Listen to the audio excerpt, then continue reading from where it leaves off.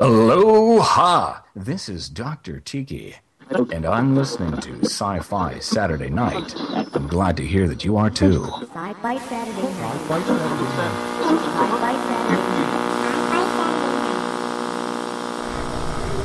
Night. We will begin a mass invasion. We'll tell your people to surrender now and avoid war. Don't think you get me so easily! It is now time for us to put Earth under our rule. It's your sacred duty to tell us the truth. Confess that you've been guilty of witchcraft. You expect me to believe that you can overrun the entire world? We cannot be defeated. We have never been defeated. That is the message to bring your people. Yeah, they're dead. They're all messed up. Sci-Fi Saturday Night.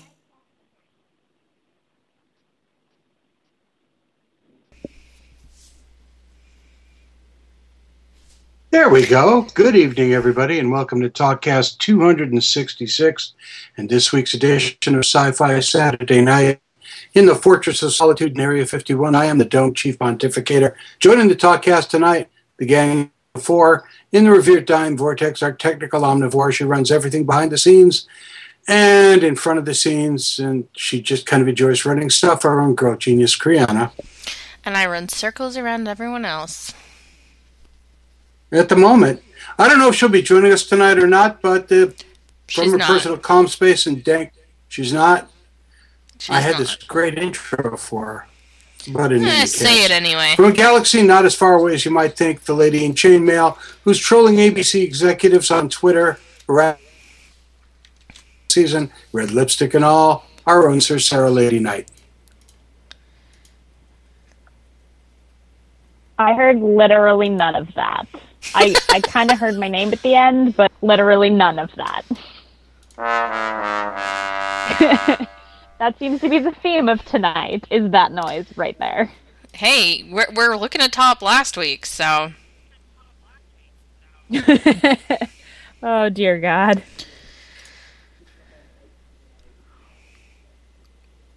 This is going... So don't just cut out in the middle of saying this is going horribly. I mean, to be fair, this is going. It is going, which is better than what was happening earlier. Mostly. Not really. That's what she said. Varian just chimes in. Have we started?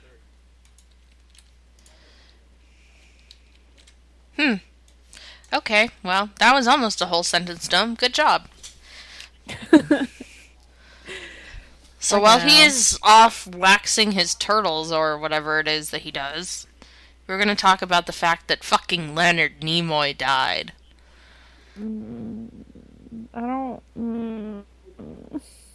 I know. I can't even. It's not allowed. I don't believe it. I literally can't even. Yeah. Yeah, no, I mean, like, it's not real, right? Like, this is a practical joke, right? No, right, yeah, totally. Like a super mean one.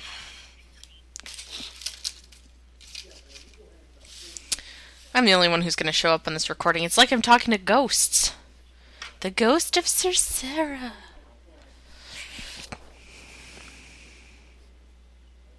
No, really, the ghost of Sir Sarah. She dropped off the call. I'm back. For the fourth time. Still crying about Leonard Nimoy. We're still crying. Everyone's crying. No one is happy. Fuck the world. That's all I have to say. Who's Leonard Nimoy? It's not fair. Who do I talk to about this? Yes, I would like to lodge a formal complaint as well. Yeah, I think we should do that. Who do we do that to? Haley Atwell, I believe. Oh, okay, good. Yay! See, to be fair, she is my higher power. Why is Haley Atwell going to be able to do anything? She's not, but at least we'll be cheered up. Maybe we'll even get hugs. Probably. Would you like a hug from Haley Atwell? Because I know that I would. I'd like all the hugs. That Among, kind of makes sense. Other things. What? No. Yes. Yes. Don't even. Yes. We're gonna Yes. try. We're gonna try and get through this tonight, aren't we? You're gonna try and get to Haley Atwell? Yeah, totally. Mhm. What? What were you talking about? This for Sarah?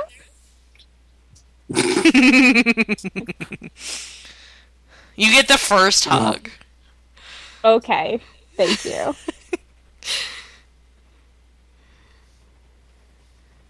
And we talking just about keep losing what's people going on? left and right. Where am I?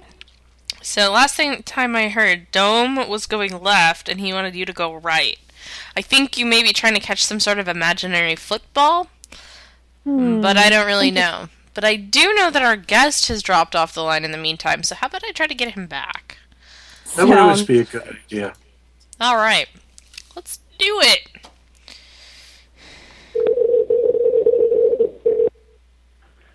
Hello?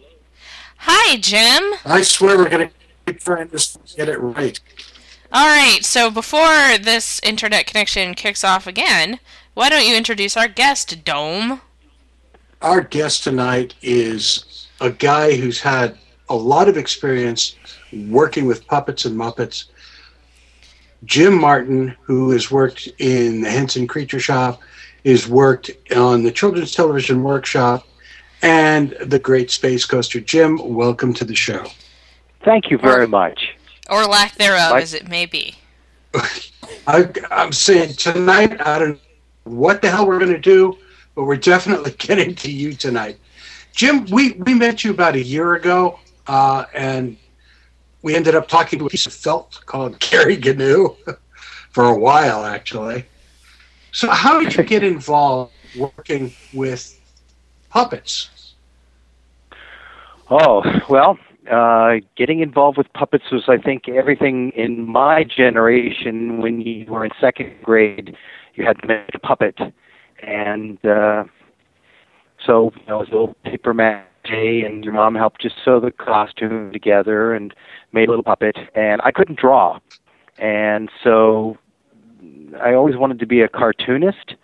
And because I couldn't draw, I suddenly decided that there's all kinds of different cartoonists. There's animators who do, cartoons, like in my generation, Bugs Bunny and Woody Woodpecker, Mickey Mouse. And then there's stop animation animators like Ray Harryhausen.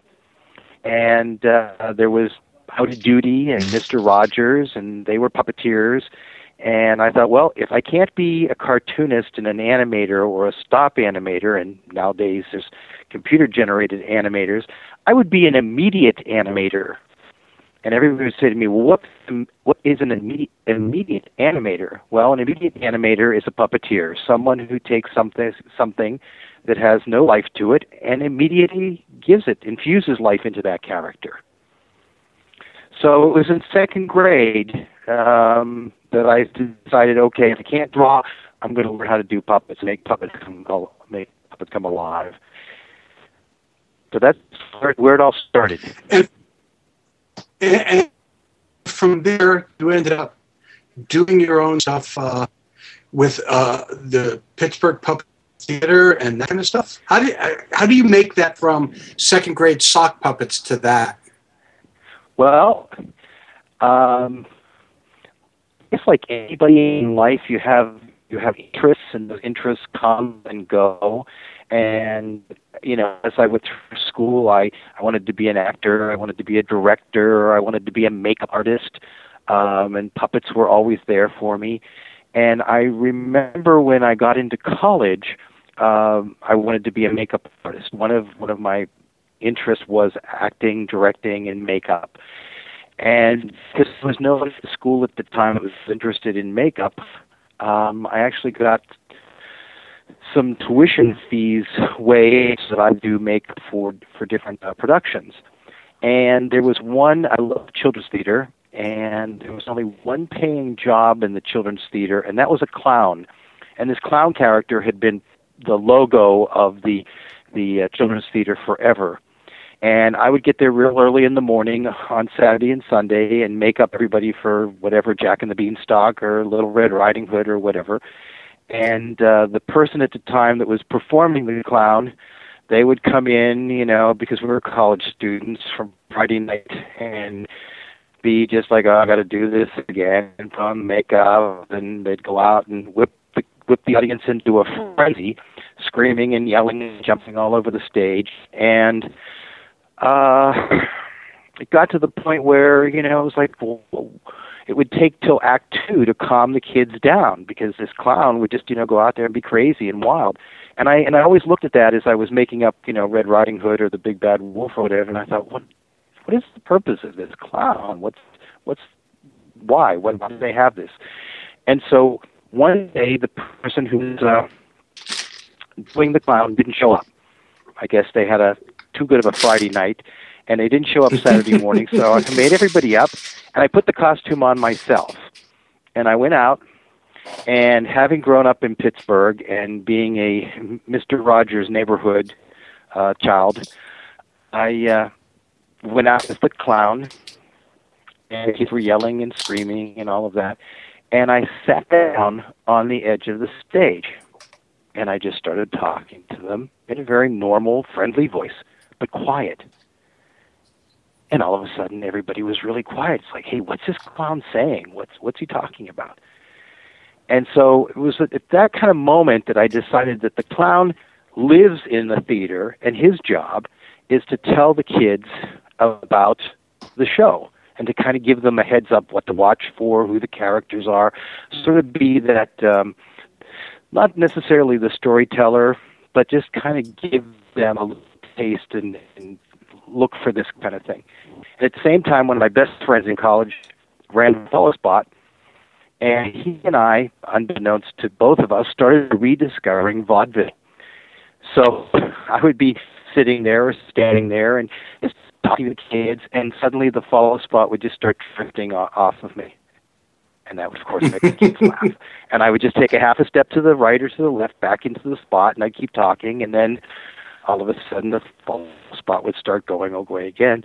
And so we did this like for a couple of weekends, and then we would sit at lunch and talk about, what can we do this week? What can we do this week? And the spot would just get smaller and smaller and smaller on my face till it only illuminated my nose. And then I would take my fingers and start stretching and pulling on the Follow Spot to open it up to reveal my face and then my body. And the Follow Spot became another character. And we found that we could, though this had been done for 100 years, we didn't know this. None of our teachers had taught us anything about vaudeville. And of course, the kids didn't know it either. Of course not. This was all new for all of us. We were all kids. We were all kids, and we were all discovering theater in its one of its simplest forms, just talking and listening, and then having that antagonist, the Follow Spot. So that became a running thing for a number of months during the children's shows, and it's a long story. I don't know how to shorten it, but I also go on. This is cool. I also had some puppets that I had made, and then at one point, as we do when we're young, you invent something, but you forget the audience is seeing for the first time every week. But we were doing the same thing every week, so we would just keep every show coming up with new material, which we didn't have to. And then it got to the point where I, the clown, would exit, and then a puppet would come through the curtain looking at the clown. And then one weekend, the stage manager said, when you're done with your own show, Jim, we'd like to start Mystery at the Old Fort, the show that we were talking about.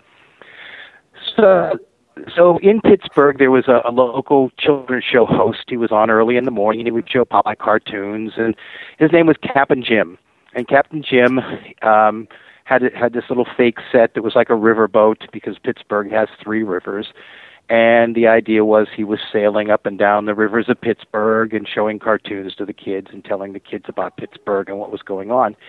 And the Children's Theater had an agreement with him that he would come to the opening of each new show, each new production, and that he would talk about it, like, for a few days leading up to his appearance, and he'd sign autographs, and he was a really great gentleman. And his name was Ted Ekman, and Ted would come to the theater, and I would make a big deal out of him as the clown, and he would talk, and they eventually said, they and he and his producer said, we'd like the clown to come onto the TV show to tell about the show, because he knows a lot more than the press releases are giving us, and it's kind of fun to have this character come, on the show and talk about the new shows at the Pittsburgh Playhouse. So I did that for a while, and then they saw the puppets, and they said, well, why don't you bring your puppets on the Captain Jim show? And it started out was doing the show maybe once a week, every week, turned into doing the show like 3 and 4 times a week, and I would be getting up early. The show was on like at 7 o'clock in the morning, and I would get up, get to the TV studio, put on my clown makeup, do the show, and then run to my first class in college with still a big red outline on my face that I couldn't scrub off from the clown makeup. And I didn't realize till years later what a wonderful, wonderful opportunity I had been given. And it was just so magical. I mean, think about it, getting up early and you're retired and you're exhausted and you go to the TV station. This is, when there was only 3 networks and PBS and that was it. No cable, you got the rabbit ears and you dialed this in. I'm talking, like in the late 60s, early 70s. And I would do the show. And one day they said, the director and Captain Jim, Ted, said to me, after the show's over, we got to talk to you. I was young. I didn't think it was going to be bad, but I didn't think, it was okay, fine. So they take me into the office, and meanwhile, the clock is running. I got to get my little VW Bug and drive, into town to go to the school, go to college. And so I'm thinking, oh, geez, I hope this doesn't take long. What's going on? And they said, you've been on this show for so long, and it's getting to the point now where the union is getting on us because, I wasn't paid to do this. I was there basically just every time promoting the Pittsburgh Playhouse, but I was doing all kinds of other stuff on the show with the puppets and that. And they said, so we're really sorry, Jim, but the union's getting on us, and so I want to thank you for everything you've done, and just let you know that next week we're going to have to start paying you. Like, what a terrible thing! Oh, that's terrible. What? You have to get paid. Yeah, it was crazy. And so I was like, what do you mean paid? What's paid? Because I as a kid worked at the 5 and 10. I was swept the floors and cleaned the toilets at the 5 and 10 to make money for streetcar fare for school. And so I went and I joined the union, paid my money, joined AFTRA, which is the American Federation of Television and Radio Artists. And I guess it was 1972, 71 or something that I joined AFTRA. And I did a show, and still going to college, doing the Captain Jim show. Unfortunately, Ted had a heart attack, and rather than take the show off, I continued the show, being a host while he was out sailing the 7 seas, and then he came back on the show. And just at that time, then was more the advent of the early morning news shows like the Today Show and stuff like that. So like all the shows of the 50s and 60s, it just kind of went away. But it was an amazing, amazing opportunity, and that was my first real introduction to puppetry. And what a great training ground that is for you. Yeah, it was. It was because we're all just kind of playing and figuring it out, and it was one of those things, what are we going to talk about today? What's going on? Well, the circus is in town. They're going to bring, this elephant into the theater, into the studio, and, we got an elephant on the boat kind of thing, and just crazy stuff, or what's going to be at the mall, or it's just crazy fun things. And, of course, still talking about the Pittsburgh Playhouse and what's going to go on at the show and that. So I went to college and continued my college and wanted to become a makeup artist. And I came from a very poor family and saved up my money and took a bus and came to New York to have a meeting with the business manager for the makeup union. And I had my little portfolio and Polaroids and things like that, because everything in those days was Polaroids and little 35mm prints of my makeup. There was nothing like Face Off or whatever in those days, no magazines or anything, except like Famous Monsters of Filmland, if anybody remembers that. Absolutely do. Yeah. So I would sit and copy those and write letters to Forey Ackerman and send Polaroids of my makeup. I don't know what I expected, but anyway, I got to New York and met with the makeup head, and he just was a typical cigar smoking, feet up on a desk kind of guy. And he said to me, well, before we can consider you, you have to be a New York resident. You have to live here for so many years. Then after that, we'll consider giving you an application. And it just seemed like, as this guy was talking, it would take the rest of my life to possibly do this. So I just, packed up and went back to Pittsburgh from, I guess, the next day on the bus, and just thought, this is never going to happen for me. And then I went to our parks department and proposed a puppet theater, and I called it the Pittsburgh Puppet Theater. And during the summer months, I would tour all the different parks and do live shows. And then in the fall and winter months, I would teach people how to make puppets in our senior centers and our rec centers and things like that. And that was something I did for almost 8 years. And during that time, Sesame Street, just came on, and the cast of the human cast of Sesame Street was going to come to a water festival in Pittsburgh, and they had built a barge for them, and the Pittsburgh Youth Symphony was going to play, and all the human actors and Big Bird was going to be there.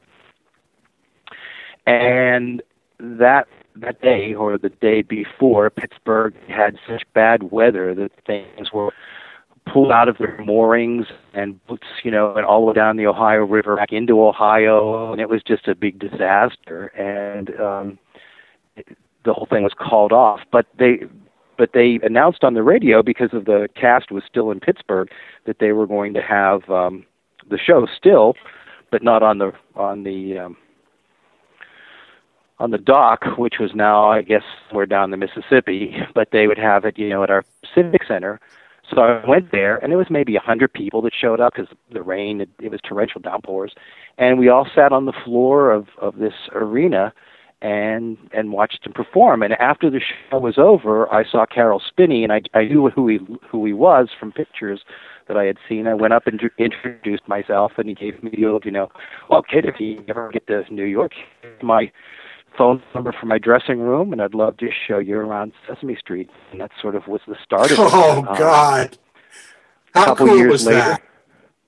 Yeah, a couple years later, I worked for some people doing some commercials in New York, and then the Great Space Coaster came, and I auditioned for it and got the job performing on it, and had to leave the Parks Department job, and then just been freelancing and doing shows, and had a very blessed life doing different. So Jim, let's talk a little bit about the Great Space Coaster, because that was for you your first national show, I think, wasn't it?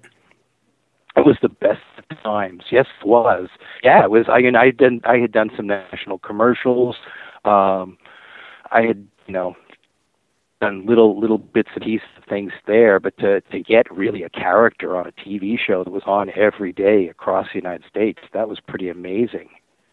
But I didn't think at that time, I didn't think it was like just doing the Captain Jim show, just going out there, doing the job. It was not like, oh my God, look what we're doing, because you're so into doing it, you're so busy doing it, that you don't have time to sit back and think, wow, this is amazing, Now, when you were doing the Great Space Coaster, mm-hmm.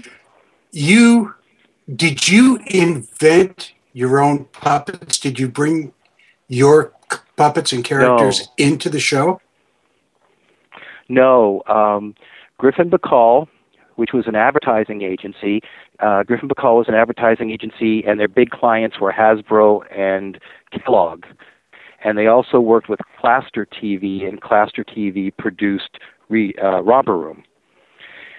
And they had done all of these really incredible commercials, for G.I. Joe and Transformers and Gem and My Little Pony. And they were also doing the animated series for them. And Joe Bacall and Tom Griffin Bacall, wanted to start their own little side company called Sunbow Productions, and they wanted to make this show called The Great Space Coaster. And they got Hasbro and Kellogg to put in money so that they could have their own creativity too, so that they, because they're creating things for other people and working within their confinement, and they wanted to come up with their own show. So no, I did not. I came to audition. They told me it was like any kind of a show. Here's what the character is.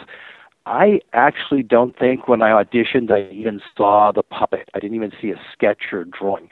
I was just told that this character was going to be the newsman, and they wanted some kind of very serious, firm voice, and that Gary Gnu was going to be the sort of the older character on the show. Well, you ended up with this character. You ended up with this character with Gary Gnu being kind of the person who kind of holds that whole show together and narrates between places and kind of brought the whole Great Space Coaster together. So that was a cool character to start with. Well, thank you for saying that. I mean, when we made the show, I mean, everybody was in love with Gorilla, and that was the big character. Gary was just sort of there, and I remember when the first, because there was there was a number of different Gary Gnu puppets made. The first Gary had a very small mouth, and what happens is, like developing any character as an actor or whatever, except with a puppet, you're limited to, okay, here's the visual. Now you have to put voice to it, and you have to, figure out how you're going to perform. And Gary had a very small, very tight mouth. And at the time, Walter Cronkite, I don't know if you remember him, he was the big newscaster for CBS. He was the word in news. And so we decided, because he had this very small mouth, and Walter Cronkite had a very a tight kind of voice. He was, "Hello, this is Walter Cronkite." So he would talk like that. So Gary initially was, "Hello there, this is Gary Gnu, and the No Gnus is Good Gnu show." And it was sort of a bad imitation of Walter Cronkite. And then I remember I was trying to, because we had no rehearsal time, we just go in and do it, because it was a very small budget show, and, we just did it. And Gary would be, "Well, hello there, this is Gary Gnu," and Nixon was president at the time. And for some reason, the director of the show had it in his head that I was doing Nixon. Oh God, no! And so he would come over the PA, would be taping, and then he'd stop and say, it sounds too much like Nixon. And I'd be like, wait a minute, I don't know what you're talking about, Nixon. Well, what would you like me to do? This is Gary Gnu. So we'd tape a little bit, and then they'd come back and be like, oh no, it's too much like Nixon, too much like Nixon. So I remember one day, it just got to me. And so I was like, "Well, hello there, this is Gary Gnu and No Gnus." And it came over, look, it's like Nixon again, it's like Nixon again. And I went, "What the hell do you want from me?" And they were like, "That's it. That's what we want. We want that. Meanwhile, my adrenaline was probably really pumping. So I'm very tired of this. I've had it. I'm out of here. This is Gary Gnu signing off. Have a good night. and they were like, "This is brilliant! We love this! We love this! Why haven't you done this before?" But the mouth of the puppet was so tiny; it just didn't look good with that kind of energy coming from this little tiny mouth. And so within a very short time, they had built a new puppet, and we had re-recorded the stuff. We sort of reshot most of the stuff with the Gary that most people know, because Gary at, so Jim, at one time... How long did Great Space Coaster run? It ran from, I think, 1981 through around 85, 86, because after it ran on the... I think it was UHF channels because it was the high-end numbers. Then it went to USA Network, which was a new cable company. Keep in mind when the Great Space Coaster was being made in 80, 81, 84 era, that was the birth of MTV. Cable was just coming out strong, so we were just right on the beginnings of that cable wave, and at the same time the death of UHF and VHF. So let's put Great Space Coaster away for a second because we're going to come back to it. But when that ended, did Carol Spinney get the phone call from you? I had talked to Carol Spinney. I never even mentioned this. I'm sorry, because I need to remember something.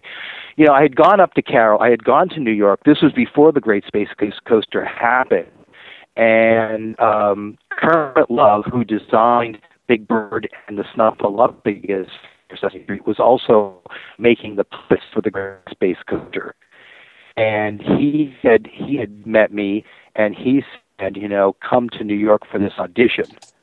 So it was because of Carol Spinney and Kermit Love that I got the audition for the Space Coaster. I'm sorry I didn't explain that. Oh, that's okay. Yeah. So now the coaster is done, and is that your entree into working with Children's Television Workshop and Sesame Street? Well, when we were doing the Great Space Coaster, we did it in New York.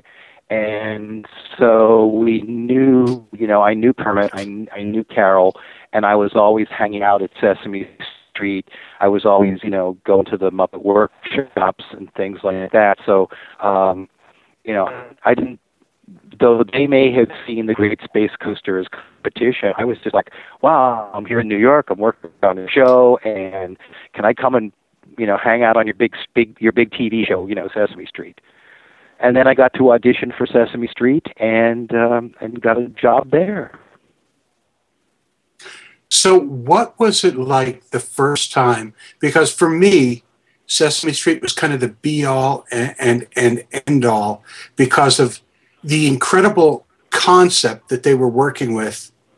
And it's always fascinated me to talk to people who were in it during its formation and throughout its life, which continues to this day. What was it like for you working there? Well, I got there when the majority of the original people were still there on the show, and that was amazing. It was just amazing to meet all of your original people, to sit down with Will Lee, who's Mr. Hooper, and just hang out and talk to him. And we're not allowed to talk about him. It is still too soon. Who? Mr. Hooper. We can't talk about him. It's still too soon. Oh. There are some people who never got past that day. Oh, you've got to talk about him. He was such a wonderful man. To not talk about him is to do him a disservice. We should honor the actors that came before us, because these people were so many of the original Sesame Street people came from vaudeville, came from the very beginnings of television, came from when TV was just a little spark at Fox. I mean, that was so. They had so many stories and so many wonderful so much wonderful energy, and were so loving and giving. They at that point were in their 60s and 70s and knew what they had helped birth, and they were just so joyous to see the new wave of people coming to them and saying, you know, can you tell me about it? Can you tell me what you did? How did you make that start? I want to be part of it. Yeah. Oh, man. No, never. Celebrate them. Celebrate their lives. Celebrate who they were, how they touched you as a child. It's like Mr. Rogers, you know. I when I was in college, again, because it was Pittsburgh and they shot Mr. Rogers in Pittsburgh, it was such a joy to go there to the studio and to meet Fred. And I knew Fred when I wanted to be a makeup man, and so I would be called in every so often to do some makeup on Mr. Rogers' Neighborhood. Or if they would have big crowd scenes and they needed an extra puppeteer. And to just, you know, be in the same room and watch and breathe that air that they're breathing and see how making it shows was phenomenal. So I remember talking to Carol Spinney about how when the Children's Television Workshop first began, it was all cramped and really a small little set that eventually over time grew and became this kind of large Sesame Street. What was it like for you coming in and seeing this magical place? Well, I actually got to go to the very first studio Sesame Street was in, which was the 81st Street Theater. So the 81st Street Theater was a very tiny, you know, hole in the wall. It was basically a movie theater that they had, you know, turned into a broadcast, you know, a television facility. And I think that crampedness, I think the kindness of it, added to the intimacy of the show.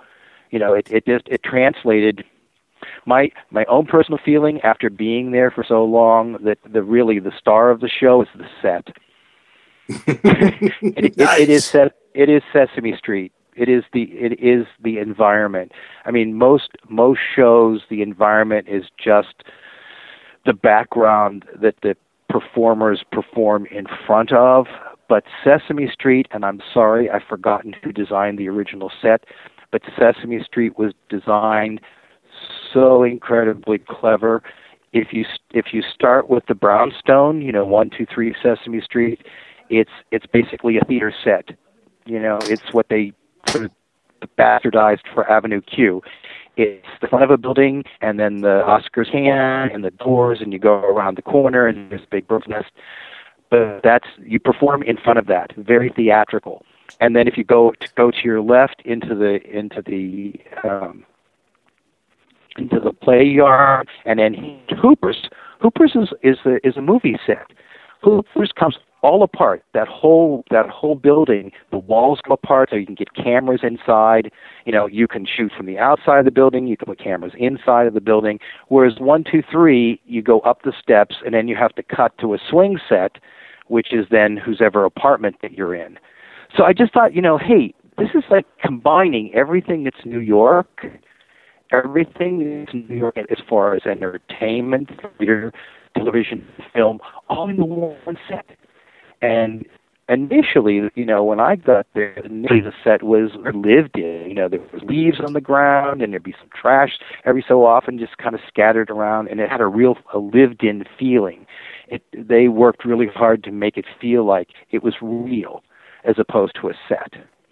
How many years were you affiliated with Sesame Street, with the Children's Television Workshop? You know, I never really sat down and tried to figure out when I first got a job. You know, when I first had my first year be in this skit kind of thing. It was pretty much after Space Coasters ended, which would have been like in the 80s, late 80s. Yeah. So 20-some years. Wow, that's an incredible run for you. Yeah, and I mean, not only that, amazing. You're affiliated with a whole bunch of other Henson/Disney/cool stuff like Elmo's World, Bear in the Big Blue House. What was the other one? Eureka's Castle for Nickelodeon. Right. I love that show. Wasn't that a wonderful show? Oh my God! Yeah, absolutely. Now the same guys that built the puppets for the Great Space Coaster with Kermit Love, they called themselves Kermit Love had a studio called the Great Jones Studio, which was on Great Jones Street in New York. And there were 4 guys that worked for Kermit. And then eventually those guys went off and started 3 design studios. And it was Jim Krupa, John Orberg, Matt Stoudard, Bob Marty, and Julie Wiggs, I think. So those guys and girl started 3 design studio, and they built the puppets for Eureka's Castle. Yeah, and I love those characters. I mean, Magellan is amazing, and Batley. Oh my God, they were just great individual characters, and it was so much fun to watch. So you have this wonderful career playing all these characters, designing puppets, working with great other puppeteers. And then one day it occurred to you that there was the show that you had been on that a generation growing up today had never heard of. That never occurred to me. Going back to what I said earlier about wanting to be a cartoonist, there was, in Pittsburgh a couple of years back, this fellow started what he called the Toon-Museum, and the animation cartoon museum. The Toon-Museum is in Pittsburgh, and it celebrates cartooning in all of its forms, be it political cartoons or comic books or newspapers or films or whatever. And he had found me and said, "Hey, would you and your wife Crystal like to be on the board of the Toon-Museum?" And so we, helped them launch the Toon-Museum and get it up and running, and it's doing its own thing now. And one day he said to me, "Hey, who owns the Great Space Coaster? You were on that show." And it was not a big deal to me. I said, I don't know whatever happened to it, So he, unbeknownst to me, he and my wife Crystal started searching on the internet, and they found that Griffin Bacall had retired. The company had retired, and they sold all of their holdings to Sony. Sony sold all of the Griffin Bacall catalog internally to Sony Wonder, and then Sony Wonder, when that went away, sold everything to a German company called TV Loonland. And the TV Loonland had really bought all of the Griffin Bacall catalog. And then they came to me and told me all of this, and they said, you should buy it, Gary. You should buy it. You have it. So we found a lawyer, and we found a lawyer who spoke German, and TV Loonland said, "Well, we're not interested in selling a character. That's pretty absurd, but we'll sell you the show." Because what happened was, years before that, Hasbro decided to do live-action movies, G.I. Joe, Transformers. And somebody, I guess, at Hasbro said, it'd be really great if we re-released these cartoons before the live-action film came out, make a little money and get awareness and all of that about the show, right? Makes sense. Where are the shows? Well, I don't know. Let's find out. TV Loonland owns them? Hey, we got to buy them back. We're going to buy our own shows back. So he had bought everything back from TV Loonland except the Great Space Coaster and a few other smaller productions that Griffin Bacall did. So TV Loonland was like, okay, so we negotiated with them, and we bought the rights to the Great Space Coaster. So this is a 30-year-old show that was recorded on 2-inch reel-to-reel tape, and it's falling apart. And we're trying to save it by digitizing the episodes. So what are you going to do once you digitize the episodes? That's a really good question. Thanks. I got to do that. we don't have a good answer for it because there's so much music on the Great Space Coaster. We've had a couple of companies, that release, classic TV and things like that. come to us, but the problem is they want us to handle all of the residuals and royalties and all the legal end of it. They'll buy the show from us, but we have to make sure that all the union things are taken care of. And right now, it's just a few people doing this, and we're all, doing it with no income, and so there's no money for the lawyers that we've had to hire and pay for and that. But to go into that not knowing, what kind of sales we would get from the releasing the shows on DVD, we just aren't there yet. So what we're doing is, we're just digitizing it to save the shows, and then hopefully at some future, either we'll redesign the show and bring it back as a new show, because I know a lot of, like Amazon and Hulu and Netflix, that kind of thing, they're looking for product. I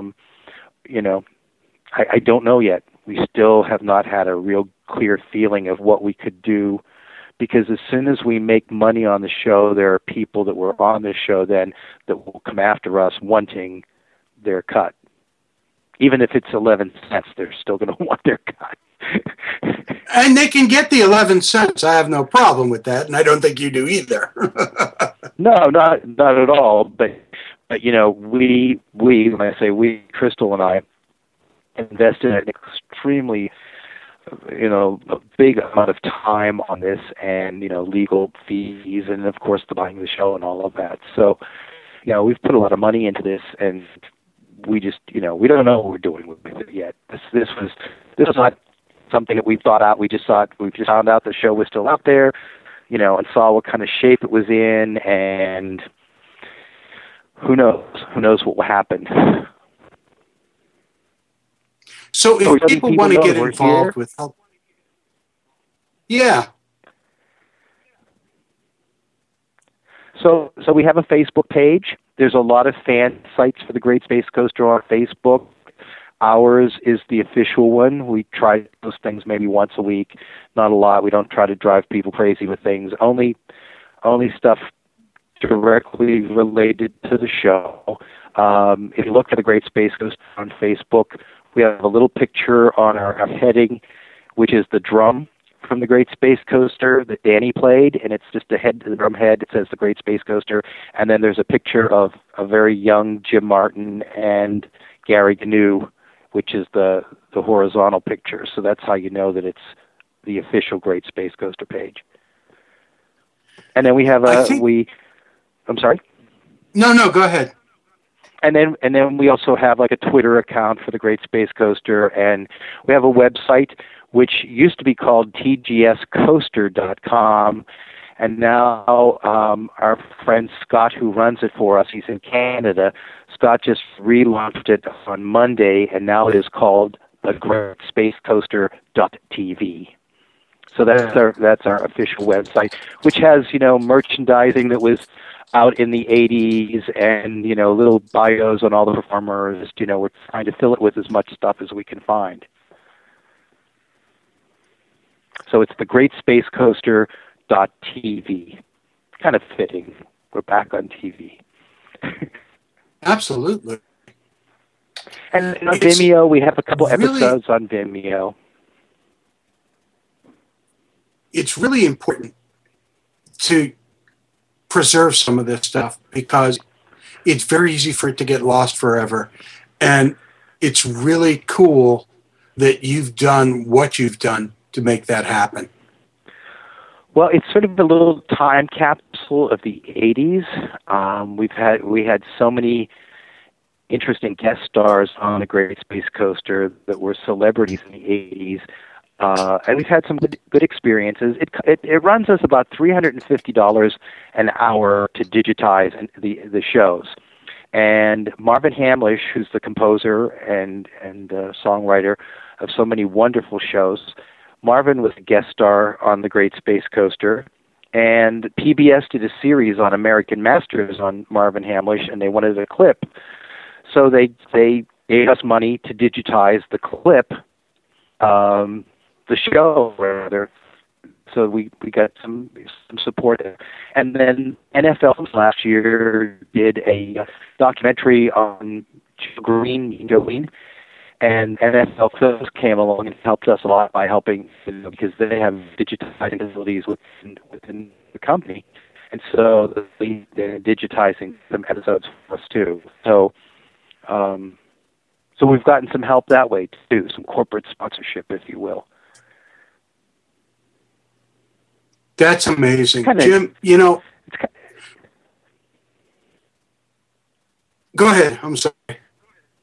No, that's okay. It's just kind of an interesting story about somebody who worked on something when they were, 30, and now they're in their 60s and trying to save the show and get it, bring it back. And so much of what we did in the 80s on the Great Space Coaster, because it was the beginnings of music videos. It was the beginnings of MTV. Gary Newman was doing what people do now on YouTube, so we were doing things before it became real popular, and now it's everywhere. All this stuff is all this technology is everywhere. Remember, Roy on the show had that little movie projector that he would show Griddle and Knock Knock little animated cartoons. That was, he'd put it in a little disc and it would play. There was no laser disc or CDs or DVDs in those days. So we had our own sci-fi show too with the Great Space Coaster. Yeah, absolutely did. Jim, you've had an incredible career going all the way back to local TV in Pittsburgh, Sesame Street. Thank you so much for joining us today and talking about the Great Space Coaster. Really, really, really enjoyed it. Oh, it's my pleasure. Thank you for listening to me ramble on. Kriana, what's happening on the show in the next couple of weeks? Stuff, I hear. I have no idea.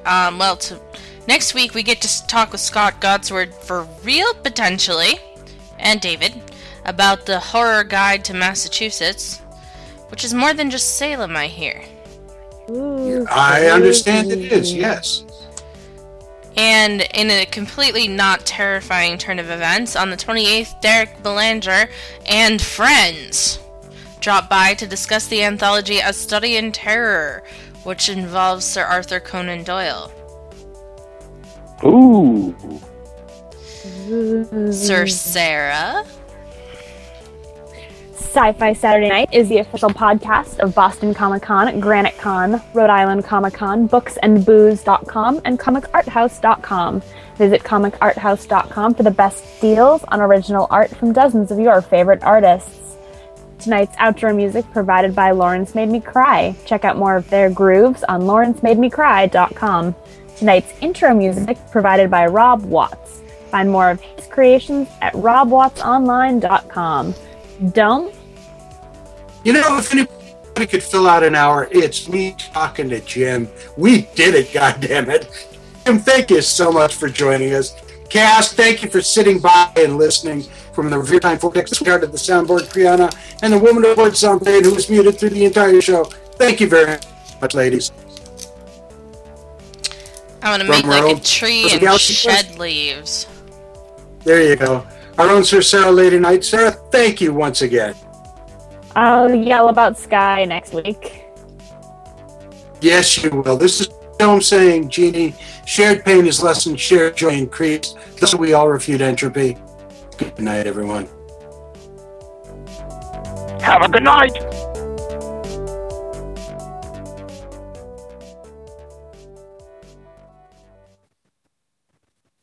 I know.